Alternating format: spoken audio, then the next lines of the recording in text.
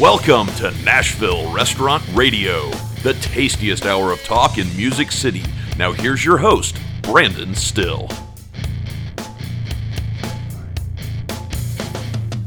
Hello, Music City, and welcome to Nashville Restaurant Radio. My name is Brandon Still, and I am your host, and welcome back to another Wednesday Rewind. We are still on our break here in this wonderful month of December, and not doing live shows, and God bless, I really miss doing interviews. This is kind of just the right amount of a break that I think I needed to refresh my brain. And I know Jen and I have been talking a lot about some of the things we have coming up. I'll give you guys a teaser. One of the things that we are going to do is we're going to start sharing stories of recovery. And we're going to do one episode a month that's going to be called Nashville Restaurant Recovery Radio. And we're going to start off in January where I'm going to do a show where I tell my story. I've got so much of a response from my episode that I did with Eric Cacciatore on Restaurant Unstoppable with people who have kind of contacted me and said, hey man, I want to learn more about this. You know, why did you quit drinking? What's your story? And I'm going to tell it. I'm going to come on and tell my story for anybody out there. And then every month, my intention is to interview somebody in our industry who's in recovery and kind of just for them to tell their story.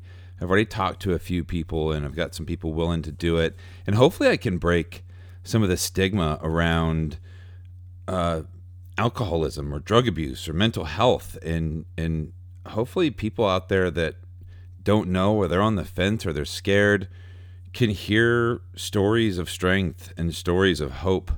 And hopefully if you're out there and you're, you know, just a normal person who doesn't have the allergy or is not an alcoholic, we'll learn a little bit more about the people who are and ways to work with them and things to do and how to be sensitive. It could be educational for a lot of people, and that's really my ultimate goal. That's kind of what we want to do here. So that's going to start happening in January, and I'm scared to death, to be honest with you, to do this. I don't know. It's just a thing, I guess. But I'm excited, scared, nervous, and incredibly, incredibly hopeful. So today's episode on this Wednesday Rewind, we are going to go back to Election Day in 2020, and we're going to talk to Dee Patel. She's the managing director from the Hermitage Hotel, and so much has happened since this interview. That Election Day in November was amazing, and her stories about women's suffrage at the Hermitage Hotel is very fascinating. And this was really the first time that I got to talk to Dee. I mean, I'd heard a lot about her. We have a mutual friend in Janet Kurtz, and she kind of helped make that introduction. And from the end of this, through this conversation, you hear us kind of like build rapport throughout the entire interview. And afterwards, we started talking about La Dame d'Escoffier, and I said, I just want to be part of it, which is where my Table Talk series, all of these interviews that are happening through La Dame that I'm airing on Nashville Restaurant Radio, that this is the genesis of all of that. So hopefully you can listen to this. You can kind of get a feel for who she is. And since this has happened, she has brought Jean-Georges to Nashville, and they have opened Druzy and Dar, where the Capitol Grill was in the Hermitage Hotel. And if you haven't been there yet, you've got to go check it out. I have not been yet myself. I think all these amazing restaurants are opening up in hotels. Druzy and Dar, the Continental, Yolan, some just amazing, amazing places. But this interview with Dee Patel was the start of an awesome friendship. She is just one of the most amazing people that I've got to know over the pandemic. A little breaking news today. Bastion had a fire. There was a fire at Bastion. Apparently it wasn't too bad. I don't know a lot of the details. Nobody was hurt, but they're going to get up and running as soon as they possibly can. But it looks like fire, full police fire and the whole First responders were there. From all indications, they're going to be okay and get the thing rolling. But that was a big scare today. Thoughts and prayers go out to everybody over there at Strategic and Bastion, one of the absolute best restaurants in our city. And gosh, lots of stuff going on. I go to Instagram at Nashville_restaurant radio and give us a follow. And then I try and repost all the stuff that I see going on, little random things about me. And mine is at Brandon_NRR. You can follow my co-host Jen. Her it's Jen Ichikawa _NRR. Go find us on TikTok. We have got a TikTok page that seems to be going crazy. Everybody loves the chefs reading 1-star reviews. If you are a chef or a restaurant and you've got ridiculous 1-star reviews, contact me. Film yourself reading it and send it to me. Send it to me at Brandon at Nashville Restaurant Radio, and I will make a TikTok out of it. It just needs to be between 1 and 2 minutes long. If it's 30 seconds, that's great. It's just got to be short. Make sure that, read it, be funny, be goofy. We really want to let the people out there know who are listeners, who are guests inside the restaurants, that they do have a power when they go to these sites and they leave reviews. And I'm hopefully going to get our local Yelp guy on an interview here coming up shortly in the new year to kind of talk about what you can do as a restaurant to prevent some of that and kind of what their culpability is in all of this. 'Cause I hear a lot of people say that they hate Yelp, but I don't think it's Yelp. I think it's a lot of times it's the people on Yelp. Maybe Yelp encourages them. I don't know. I want to get to the bottom of it. Another thing, if you guys have ideas for the show, any topics you want us to cover, again, shoot me an email, Brandon at NashvilleRestaurantRadio.com. We are 10 days away from Christmas. I hope you guys are ready. I miss talking to people and doing shows. So we are ramping up. So excited. Hope you guys are as busy as we've been. Hope you enjoyed this episode with Dee Patel. And we'll see you next week on Wednesday. Enjoy. With much excitement, I want to welcome in Dee Patel, who is the managing director for the Hermitage Hotel. Welcome, Dee. Thanks, Brandon. It's great to be here today. And I'm nervous, and I have so much emotion going on right now because the day is finally here. Election Day. It is the day that we have been, I don't know if are you one that's been excited or dreading, or what is your emotion around this day? Yeah, so gosh, I think my emotions have been all over the place, from excitement to anxiety to present day where we are today. And if you haven't voted, you need to go vote. It truly is our civic duty and a pillar to our democracy to, the saying actions speak louder than words. And it's just so important to take action and go vote. And I did that several days ago during election. And it was an easy in and out, 5 minutes, the kindest people. And I felt empowered. I felt a sense of emotion that was positive, that I was able to accomplish something that would be really meaningful. And I'll tell you more about why I feel that way when we talk about the history of the 100th anniversary of women's right to vote.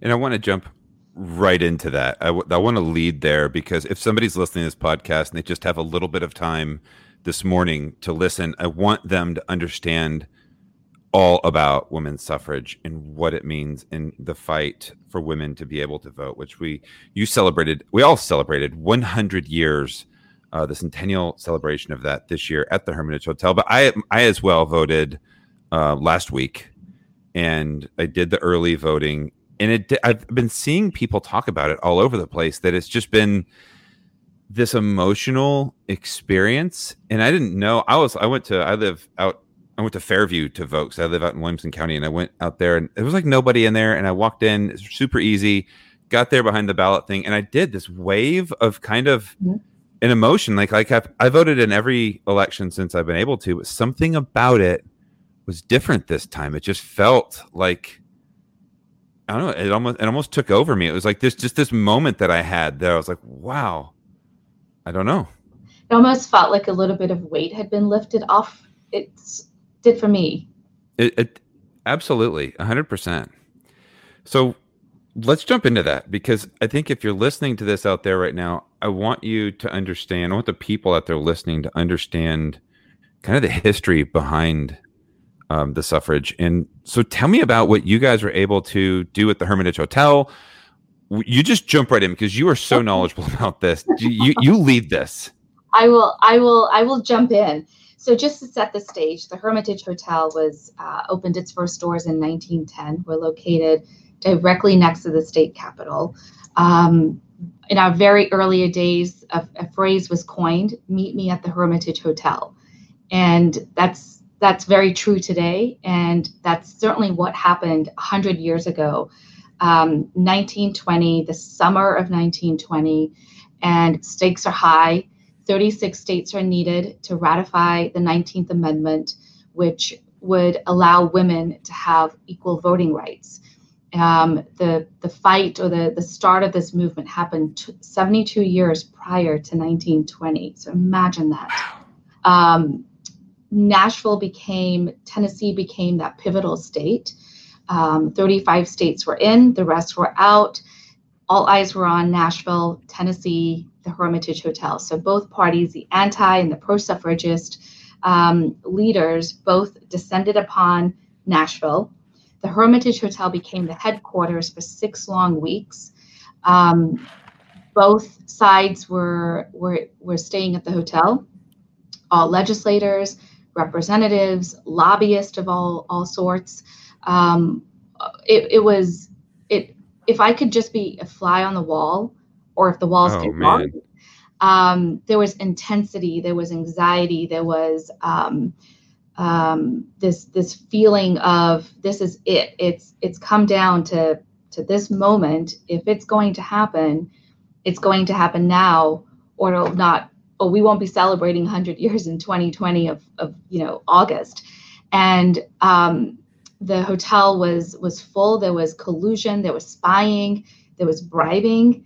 The anti-suffrage leaders, these were the leaders who were against women having the right to vote, had this sneaky idea of getting the legislators drunk off of Jack Daniels whiskey. And we had an infamous floor. The 8th floor of the Hermitage Hotel was known as a Jack Daniels floor. On this floor was a suite in which whiskey was pouring like water. And the anti-suffrage leaders were really getting the legislators drunk in hopes to sway the vote. So the entire movement was also called the War of the Roses, which if you wore a yellow rose on your lapel, you were for women's right to vote. If you wore a red rose, you were against it. And so that's how the leaders were able to differentiate between, who was voting on what side. But it really boiled down to that final day, August 18th, you're in the chambers of the state capitol and votes are being casted. And this young state representative by the name of Harry T. Burns, who's 24 years old, mind you, through this period, because his county was against the vote, wore a red rose on his lapel. And so you're in the chambers. He received a letter from his mother earlier that day urging him to vote suffrage and help Carrie Chapman Catt, who was the leader of the movement, to vote in favor. And you're sitting there in the chambers, it's a tie. And all of a sudden he pulls out this letter and acknowledges it and takes off his red rose and flips a vote. And he became the tiebreaker. So when you really think and put things into perspective, here's a young 24-year-old state representative who received a letter from his mother to do the right thing. He flips that vote, and that was one pivotal vote that has changed our nation's history. Every vote matters. Absolutely. Every vote matters. And here we are today on Election Day. And that's why, for me, it was really meaningful to vote and to feel a sense of pride, a sense of duty, right? Because it's our civic duty as citizens of our country to to be part of our democracy. And so anyway, voting for me this time around was certainly a lot more meaningful than in years past. Now, did you know about that whole story? You just told a wonderful story. Did you know about all of that prior to your working at the Hermitage Hotel, or is this a lot of stuff that you've learned because you're immersed in such a historical place? Yeah, unfortunately, I didn't, and that was something that was important to me from a leadership standpoint, from a personal standpoint, as a mother of two little children who I'm raising, we're raising, to have a more rounded experience. I really only came to know more about this history as I started working at the Hermitage Hotel, and as we came near to the 100th anniversary, did I really truly understand these women who were trailblazers, these men who were supportive, right? So it wasn't just the women, it was the men and the women who were in support of the vote, and the degree that they had to go. It was only recently, and certainly as we were embarking upon the 100th year and kicking off this year, we had grand plans. And unfortunately, with COVID, a lot of those plans diminished in really how we were going to celebrate, how we were going to educate our community, how we were going to embrace the history and the role that this, not just the hotel played, but the city and the state played. What a pivotal role in our history. So it was really important to me from a leadership standpoint, from the standpoint of my team, that we were able to respect the history, respect the men and women, particularly the women, as we embarked upon August and how we were going to celebrate the moments and the days leading up to the 18th of August, and then eventually the 26th of August that represented the day in which it was signed in Congress.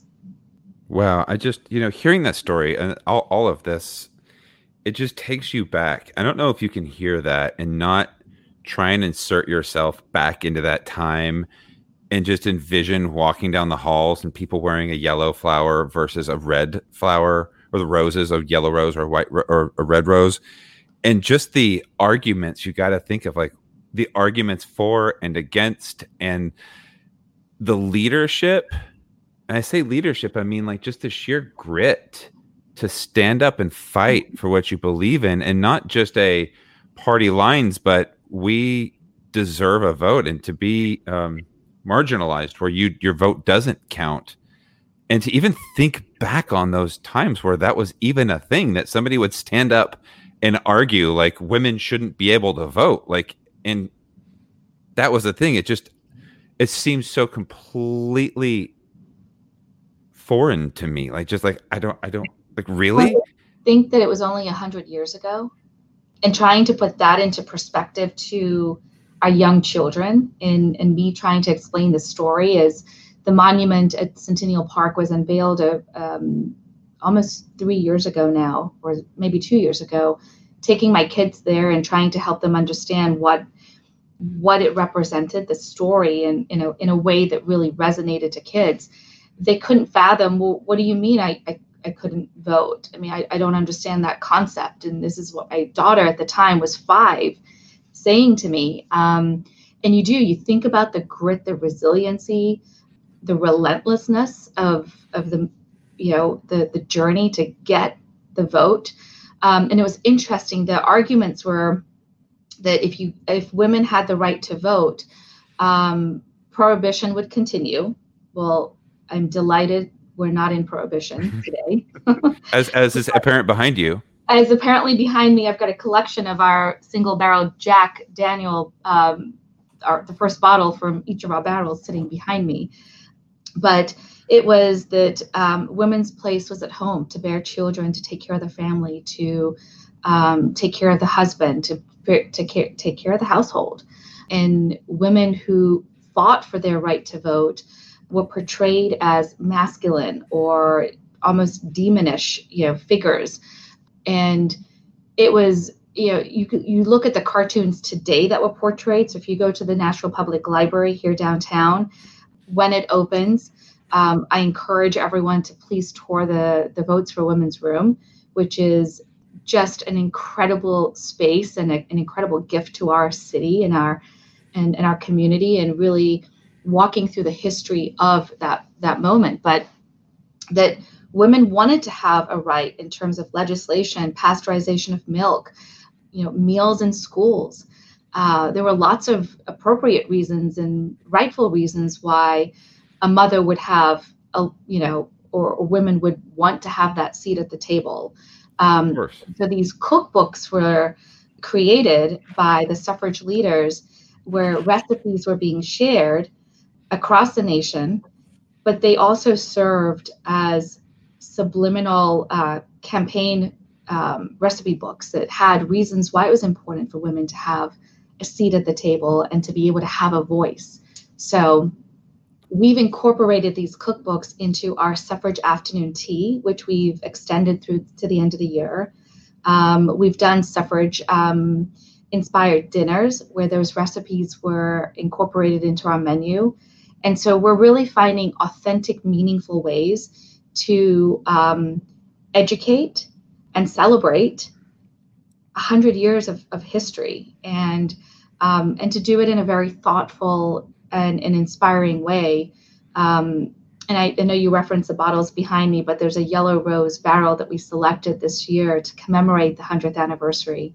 And in addition to selecting this barrel that was selected by key women leaders, we've crafted a cocktail menu that tips a hat to each of the suffrage leaders. And so each leader is described in 3 adjectives that describes their personality. And so based on their personality, we've crafted a cocktail based on those attributes. And so, so you have this cocktail menu. So Carrie Chapman Catt is described as robust, bold, and staunch. And so then it's called the Carrie, and then, behind it is a description of each of the leaders.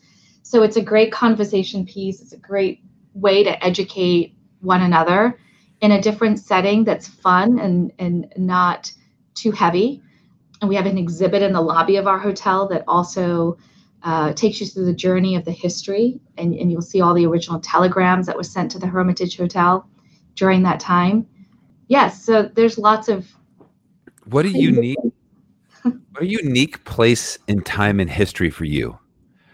What a unique place in time to be the managing director for the Hermitage Hotel during this time. And so you're doing drink menus like that. Are those your ideas, or is that your F&B director's idea? Like, do you have meetings where you say, how can we incorporate this together? Yeah, I mean, I think from my perspective, one, it is a great honor to be the first managing female director of this hotel.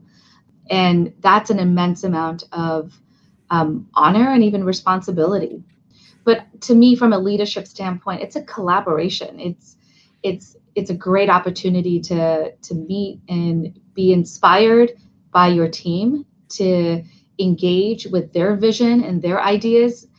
And this, being in the hospitality industry, we're a diverse international group of people. Oh, yeah. All backgrounds, walks of lives, different strengths, different, backgrounds, but we all share a common goal, which is the love of hospitality, the passion of hospitality and serving. And we all bring something creative to the table. So it was really a creative and a collaborative way to be able to hit a lot of the different pillars of our hotel, and how we can celebrate this history and be able to really have all members of our community enjoy it. So afternoon tea has been... The Girl Scouts were here several weeks ago because there's a suffrage badge that they can earn through various activities. Oh, wow. And we did an afternoon tea for the Girl Scouts troop, and the young girls got to listen to a book that was written by a local author. Mary Morgan Ketchel just published a book called Camilla Can Vote. And so, the girls got to really listen to the story. They had the experience of afternoon tea. We had conversations around the room about voting and what was important, why it was important. And you were able to enjoy this beautiful tea experience with culinary delights from the 1920s cookbooks. So That is just so cool. That just seems like it's great for the community to give back. It's not just a hotel. I mean, that's giving back and really cherishing your history and educating. And I love that. But I want to get back. I want to move away from this, if that's okay. Okay. I know we could talk about it for another hour because We you're very passionate about it, and I love that. But I want to kind of go back in time. I wanted people to hear this because if you're out on your way to vote right now, we love you. You need to do it. A lot of people fought for you to have that right. And if you weren't thinking about voting today or you just didn't have the time, like make an effort and please get out there and go vote. Make your voice heard. It is your right as an American. So you moved to America. Were you born here? You weren't born here, right? No, I was born in Coventry, England. So you were born in England and you moved here when you were 14? I did. And you moved to most places that people move here from England move to. Mississippi. Of course. Yeah. isn't that the natural mecca? England to Vicksburg. Was it Vicksburg, Mississippi? Vicksburg, Mississippi. We're here on a family trip tour. It was our summer vacation, which led to me staying for a year in Vicksburg, Mississippi. And later, we as a family decided to make the permanent move. And so I went back to England for another year, and we moved back the following year. My dad was born in Nairobi, Kenya, and my mother is from India. And both, once they got married, moved to England. And so just trying to go through all the documents of immigration, it took a year. Yeah. And so we moved back to Mississippi. 4 high schools later, I find myself in Charleston, South Carolina, attending Johnson & Wales University for hospitality, and fell in love with it and have been in the field for over 2 decades now. I've been in Nashville for 16 years, moved to Nashville to be part of the reopening team. My only caveat after my general manager asked, what's it going to take for you to move to Nashville? I said, allow me to oversee your housekeeping department. And I think he looked at me like I had 5 heads, but agreed. And hence was my start in Nashville, and have moved in several roles to my current role today as managing director. So you said that the housekeeping department is the heart of the house. I've heard you say that. Yeah, it really is. Explain, because I'm a restaurant guy, right? So I can tell you how to operate a restaurant pretty well. But as far as a hotel, there are so many facets to a hotel that I am not 100% familiar with. I get the hospitality piece, but to never close and the housekeeping side of it is very interesting to me. Why housekeeping? Well, it's the heart of the house for a simple reason. When you take away all the bells and whistles of a hotel, particularly of a caliber of the Hermitage Hotel, when you really think of the essence of why hotels were created, why you had innkeepers, it was really travelers who were traveling from one destination to another and just needed a place of rest, right? And so your place of rest was ensuring that you have a comfortable space, that your room is comfortable, it's clean, your bed allows for you to have a good night's rest. And over the years, we've added to the concept of hotels and have added all the different amenities and experiences.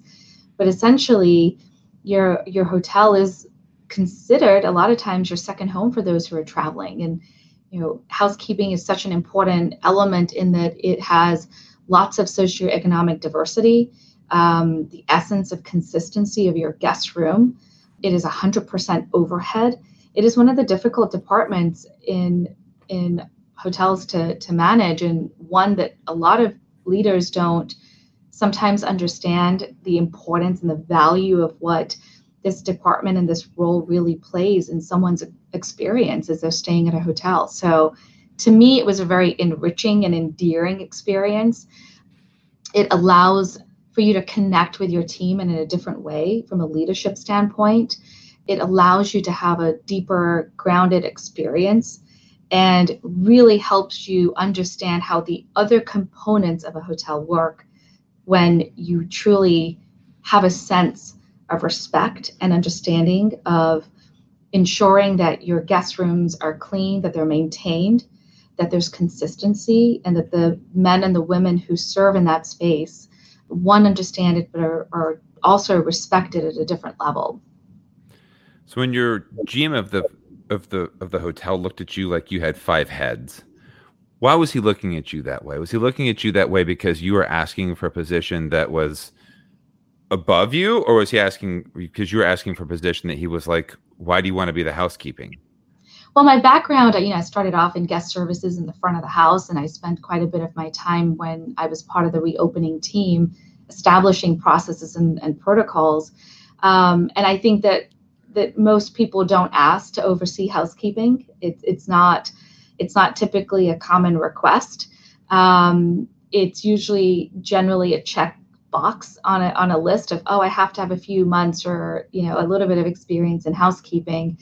But when you really understand the value and the knowledge that you gain and the respect that you have, it really helps you run the hotel through a lens of understanding the different departments and the importance of most of them. So I hope that answered the question. 100%. Was it? So so it was intentional by you. It was a strategic. You didn't go and ask to be the F&B director or whatever. You said, I want to go here. You knew what you were doing because you wanted to gain that experience? Absolutely. It's hard as a leader. How do you lead or manage a team without having zero understanding of what you're managing, what you're leading?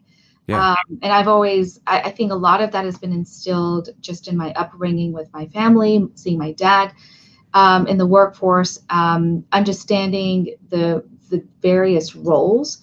But to me, it was important that as I navigate my journey in this field, that I do it in a way where I'm not falling flat on my face, right?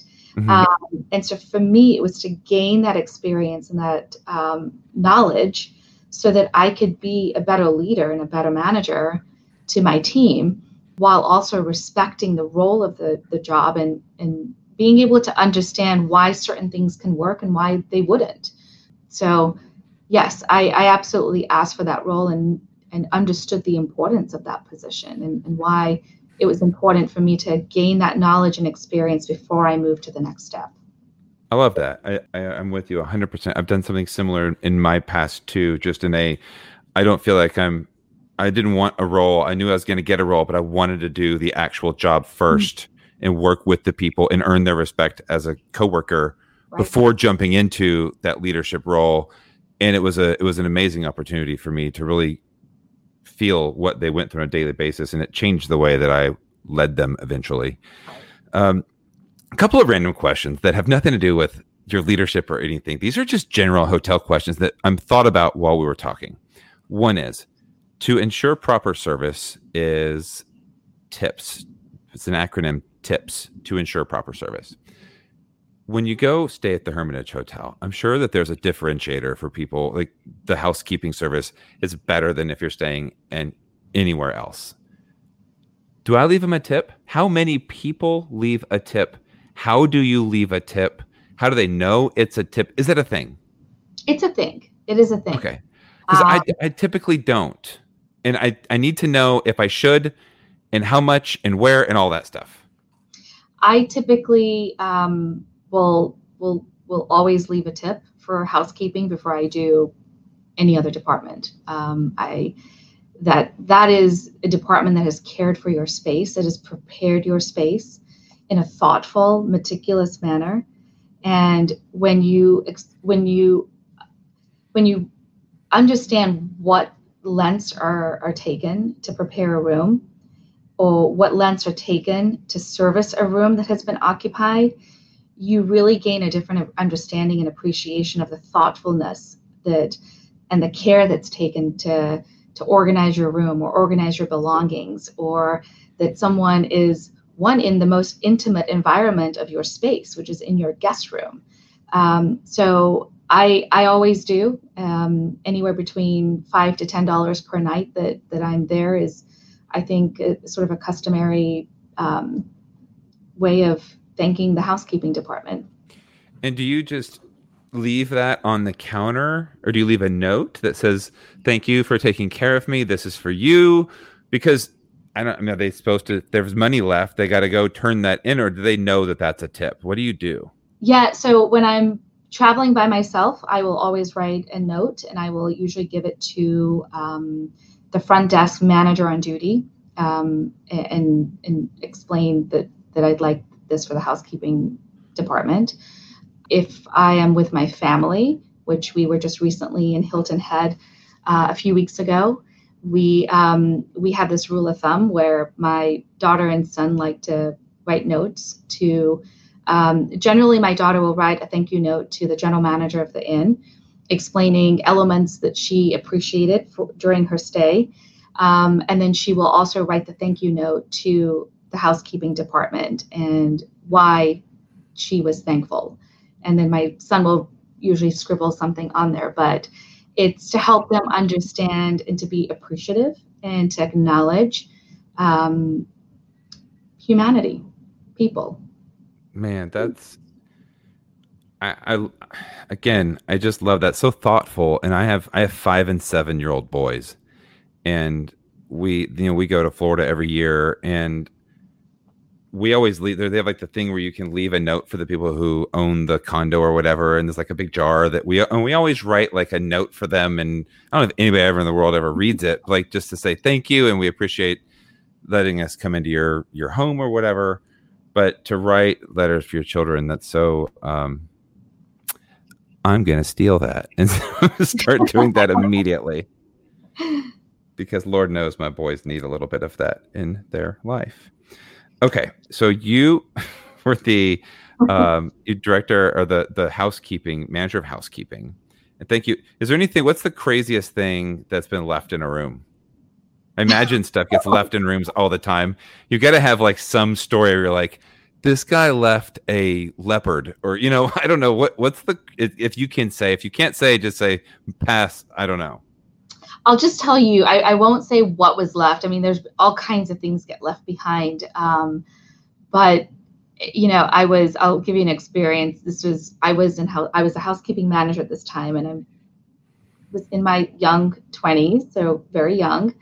And I radioed the director of engineering, and I said, there's a really bad smell. And I think there's a dead skunk, and I don't know where it's coming from, but it's on this hallway. The elevator smells. I know where this is going. I feel like I know where this is going. You know where it's going. And he just said, what are you talking about? Let me get up there. And I think something has died. And so we go up and we get to the floor, and and he says, Dee, that's not a dead skunk. That's marijuana. That's weed. And I said, what? He says, don't you know the smell of that? And I said, no, I don't. It smells like a skunk to me. And so we laughed. And of course, we had some guests. 311 was there. Generally a band. It was a band, and they departed, and there was residual of that. And I learned a new sensory scent. You know what that is, which is I assume frowned upon in the hotel. Yes, smoking is frowned upon in the hotel. I still remember back to the days where you'd go and you'd check into a restaurant and you would say smoking or non, and you'd seat like 6 feet away from the smoking section, and right. People would be smoking, and you'd be like, I'm in the non-smoking section, so I'm good 6 feet away from the guy who's smoking. It just baffles me. Isn't that amazing to see how far we've come just in a decade? Has it been a decade? Yeah, it's probably been 13, 14 years. I think it's about 14 years of no smoking. It's crazy. So you excelled at being the manager of housekeeping.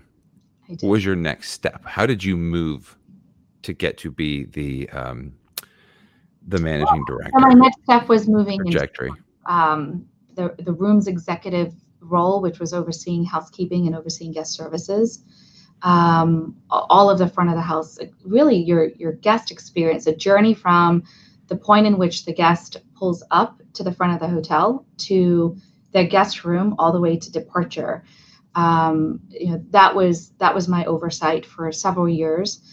And through those years, I, often would ask my general manager of, what else can I take on? What else can I do? Is there anything that you don't want to deal with that I can take care of? It was just important to me that my growth progressed, and it didn't really have to fit into the job description of the role per se. It was just, I wanted to learn everything as much as possible about the operations of a hotel. And so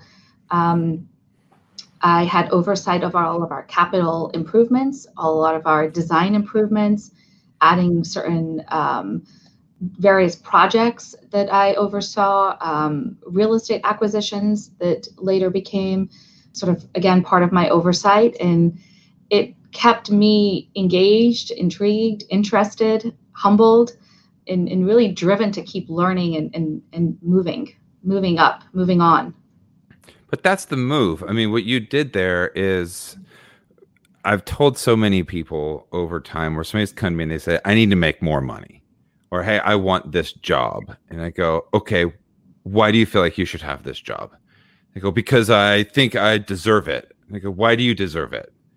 And if you can't answer that question, or if they say, I need a raise, and I go, what value are you bringing right now? And I know that can be cold, and that can be like, well, you would say that to somebody. I'm a little nicer about that conversation. But I think the right way to do it is to take on the responsibility and take on the roles and start showing leadership that you have the ability to multitask, or that I can focus on multiple projects. I can take on that level of responsibility without asking for some title, or without asking for it. It's just coming in and saying, look, what can I take off of your plate? What responsibility can I have? And then when the managing director position comes available, when they go, who should we hire? We need to find somebody to take over the managing director spot. They go, well, Dee already does it. So, I mean, she's already doing all of the things. There's no question. I don't need to go look for somebody. I've got the person right here. And I think that's just the way to go about it. If you're out there listening, like, I think if you take on more responsibility and start working towards the role you want, when that role becomes available, put yourself in a position to where you're the natural choice. Is that kind of?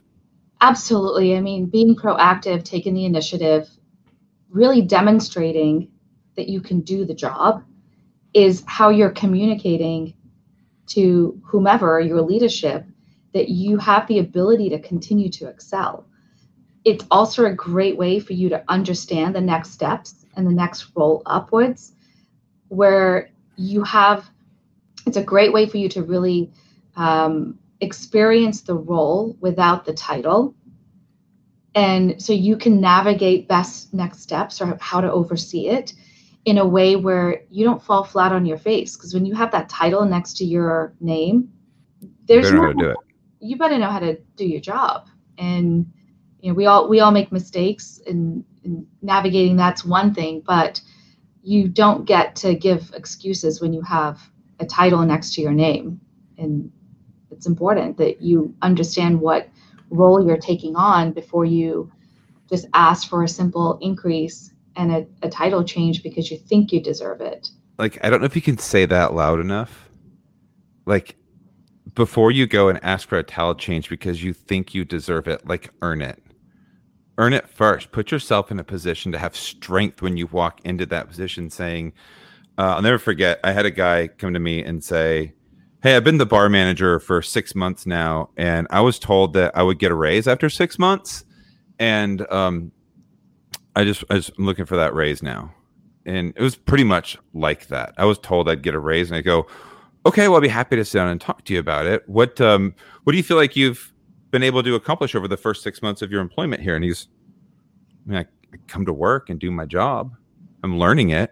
And I go, okay, so you've come to work and you're learning your job. What do you feel like you've added to the position? And he was like, what do you mean? Like, I count inventory, and I order the liquor. I mean, I'm just looking for a raise, man. And I'm like, yeah, I'm not going to give you more money because you've been able to stay status quo. But if you had told me, well, I reorganized the entire liquor room, and I put an alphabetized system to where the bartenders can find the liquor faster. I can count inventory quicker, and it's helped me reduce the amount of inventory I have because I'm reducing inventory errors. And so I've dropped liquor costs down by 3 points, and it's like, Right. yeah, man. Like, then I definitely want to share that with you. And it's one of those moments. I think people out there can add value before doing that. I'm sorry to go off on a little tangent there, but No, I agree. But it's a thing. Walk me through what a day of yours looks like. That's hard. Every day is different. Do you have any kind of routine? There are some routines. You sort of you do your. There are some things that I do. I check my email, for example. I do a walkthrough of the public spaces. Check in with the team. We have standing meetings, daily, weekly, bi-monthly. So you've got a structure and a foundation. I live by my calendar. If it's not on my calendar, most likely I will miss whatever I won't get to it. So I live by my calendar. I think that sense of organization is really important to me.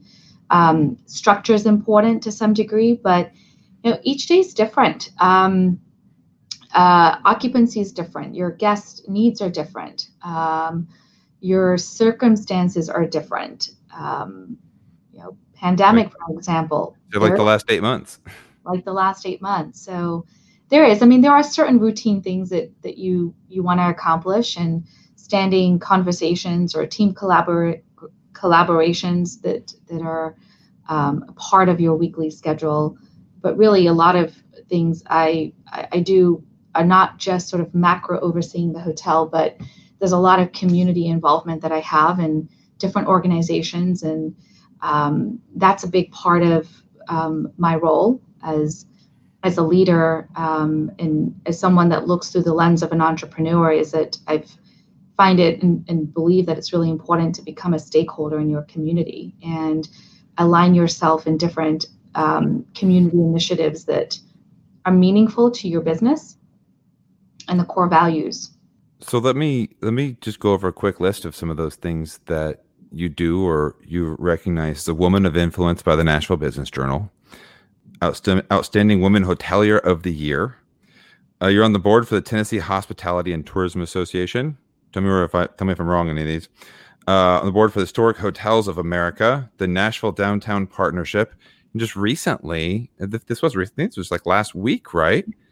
You are now the new president of Les Dames d'Escoffier here in Nashville, and congratulations! What an honor.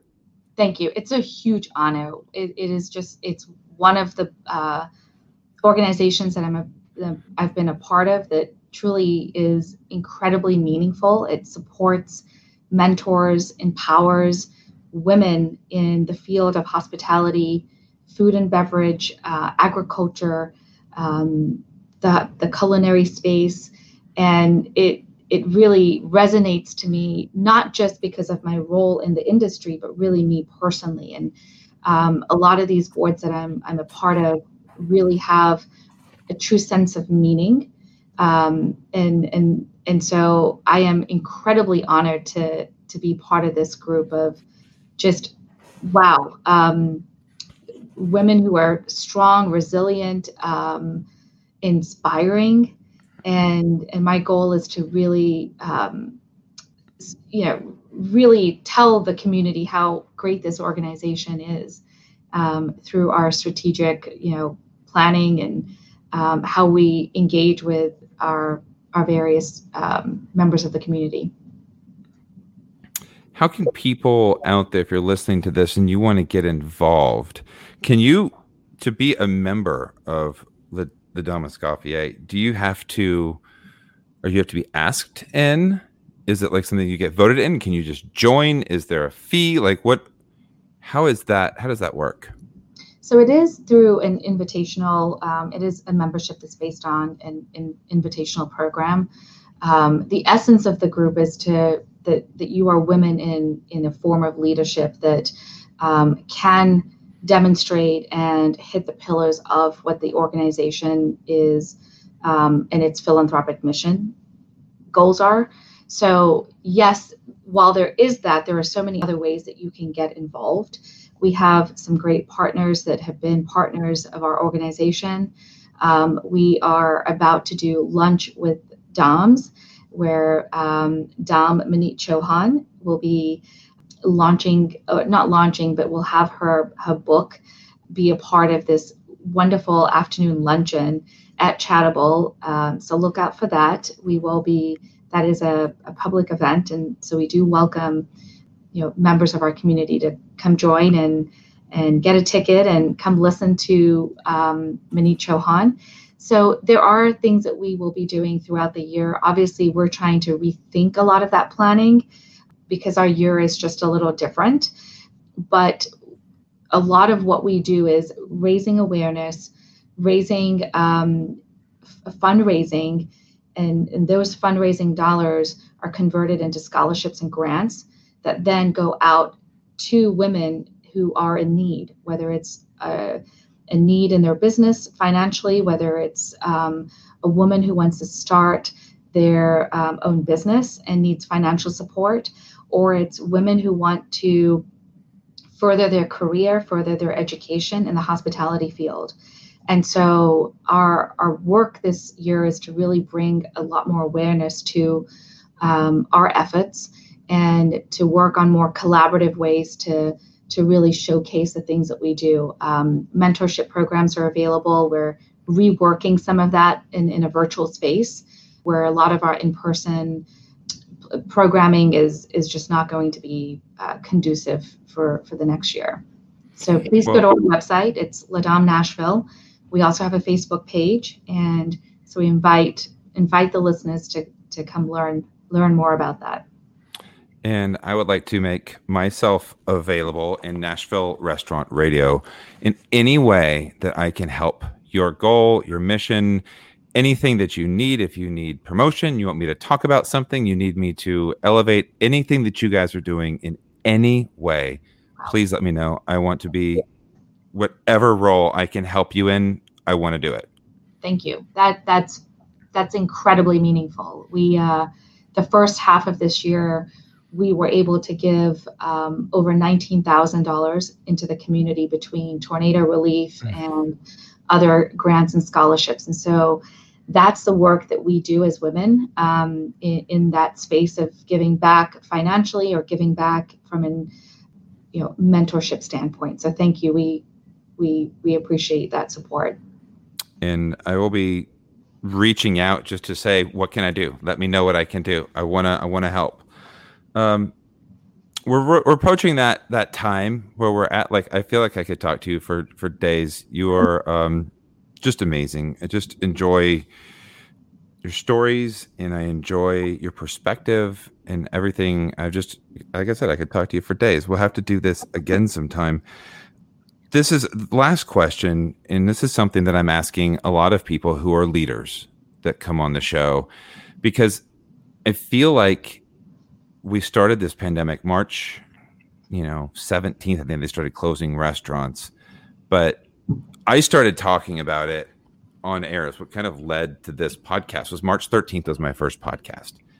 And I started talking because I was talking about your people. Like, what do we do? What do we do now? Do we need to continue to promote our restaurants? Do we need to say no, go home? Do we need to do what Tom Morales did yesterday or 2 days ago and announce that he's closing Acme for the particular time until it's safe? It's like, I want to do the right thing. There's no Patrick Lencioni book on how to lead throughout a pandemic. And there's no blueprint for what to do. Do you have a mentor that you talk to in these type situations? And how have you had to pivot your leadership throughout this? Yeah, no, that's a great question. Again, I would say that we started the year feeling very confident, very excited. It was going to be, a gangbuster year to then experience the tornado and the impact of that emotionally in our community, our employees, our city, to then sort of go into this global pandemic, which we were all, asking a million different questions. For me, it was really to take one step at a time, to look to my present, look to the team, look to, okay, what are we doing? What can we do differently? Obviously, first steps were just ensuring safety and health practices. And so we rolled out a very quick, internal sort of protocols on what that was going to look like. I think for me, I think each company and each business is in its own in terms of how it's structured, what is possible, what is not. For this hotel, closing the doors was not part of our narrative. And so we remained open throughout. While our revenues disappeared overnight, as did everyone else's in our industry, we did a few things very intentionally. We kept, the majority of the team stayed on. We started deep cleaning, stripping, repainting all of our back of the house spaces. That was first step, and that was a way to really communicate to my team that your spaces are just as important as our guest spaces, right? And so the team were able to continue really keeping their hours. There were some members that weren't comfortable, and again, you have to be flexible, and that was the one thing that was important, is the flexibility and the empathy of understanding that everyone's situation is different. And so we had members of our team that needed hours to be able to have a warm meal on their table for their family. And so we were able to find these unique and creative ways to keep all the work that needed to still be done internally. And so it was motivating. It was a morale booster. Our culinary team, Chef Derek Brooks, partnered with Second Harvest, and we started, providing meals to all of our first responders. Second Harvest partnership was really important, and that program, through this process, we've been able to provide over 20,000 meals into the community in places where we just couldn't have a reach into. And so that was meaningful. We very earlier on partnered with Meharry Medical College, and through the support of Dr. Hildreth and his team, where we put together a 30-page, protocol packet. And that was through really working with all of our partners sort of on a national level, whether it was preferred hotels, our luxury partners, understanding the basic CDC guidelines. And then as a luxury hotel, right, there's a difference between just being basic and really ensuring that we weren't going to go from this luxury guest experience to transactional service and just start saying no to all these different things because we're dealing with COVID. And so we really looked to our partners to help us make sure that we were hitting all the check boxes. And all of that to say, it was important that we communicated trust outwardly, right, and inwardly to our guest, our future guest, our community, and then to our, of course, to our employees. And that was why the first step was to upgrade all of our back of the house areas.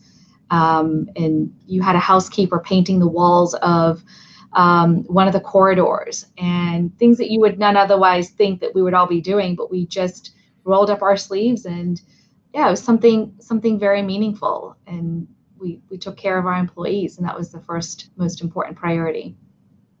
I hope people that have high turnover are listening to this right now. I hope people that complain that they have high turnover and that it's this or whatever these external circumstances are listening to this right now to understand.